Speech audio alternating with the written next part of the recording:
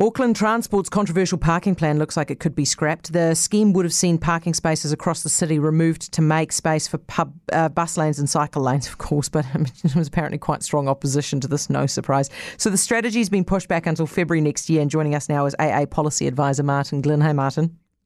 Hi, Heather. Now, if they push it back till February, which is after the next local body elections this October, do you reckon it's going to get scrapped altogether?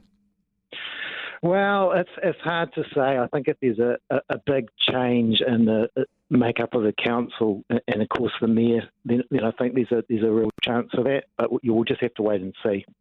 Good move, do you think, to scrap it?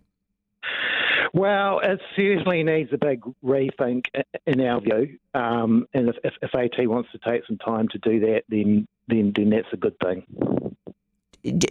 Are you guys kind of like on the fence about this?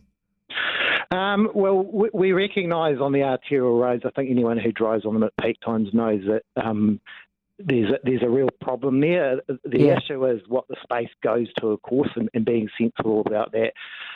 Beyond that, they've gone right into some of the local centres and that where people really just want to be able to visit to. Okay, Martin, is it fair to characterise the AA's position like this? You guys would be okay with it on arterial routes like Dominion Road and so on, but when it gets into little suburban roads off that, where you start taking away people's car parking, you're not okay with that?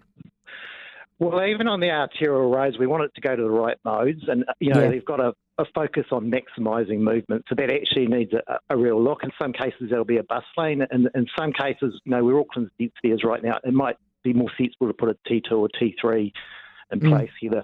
In terms of the local centres, we just don't think the public transport access is up to it. People don't have the alternatives. We think it does need a radical rethink.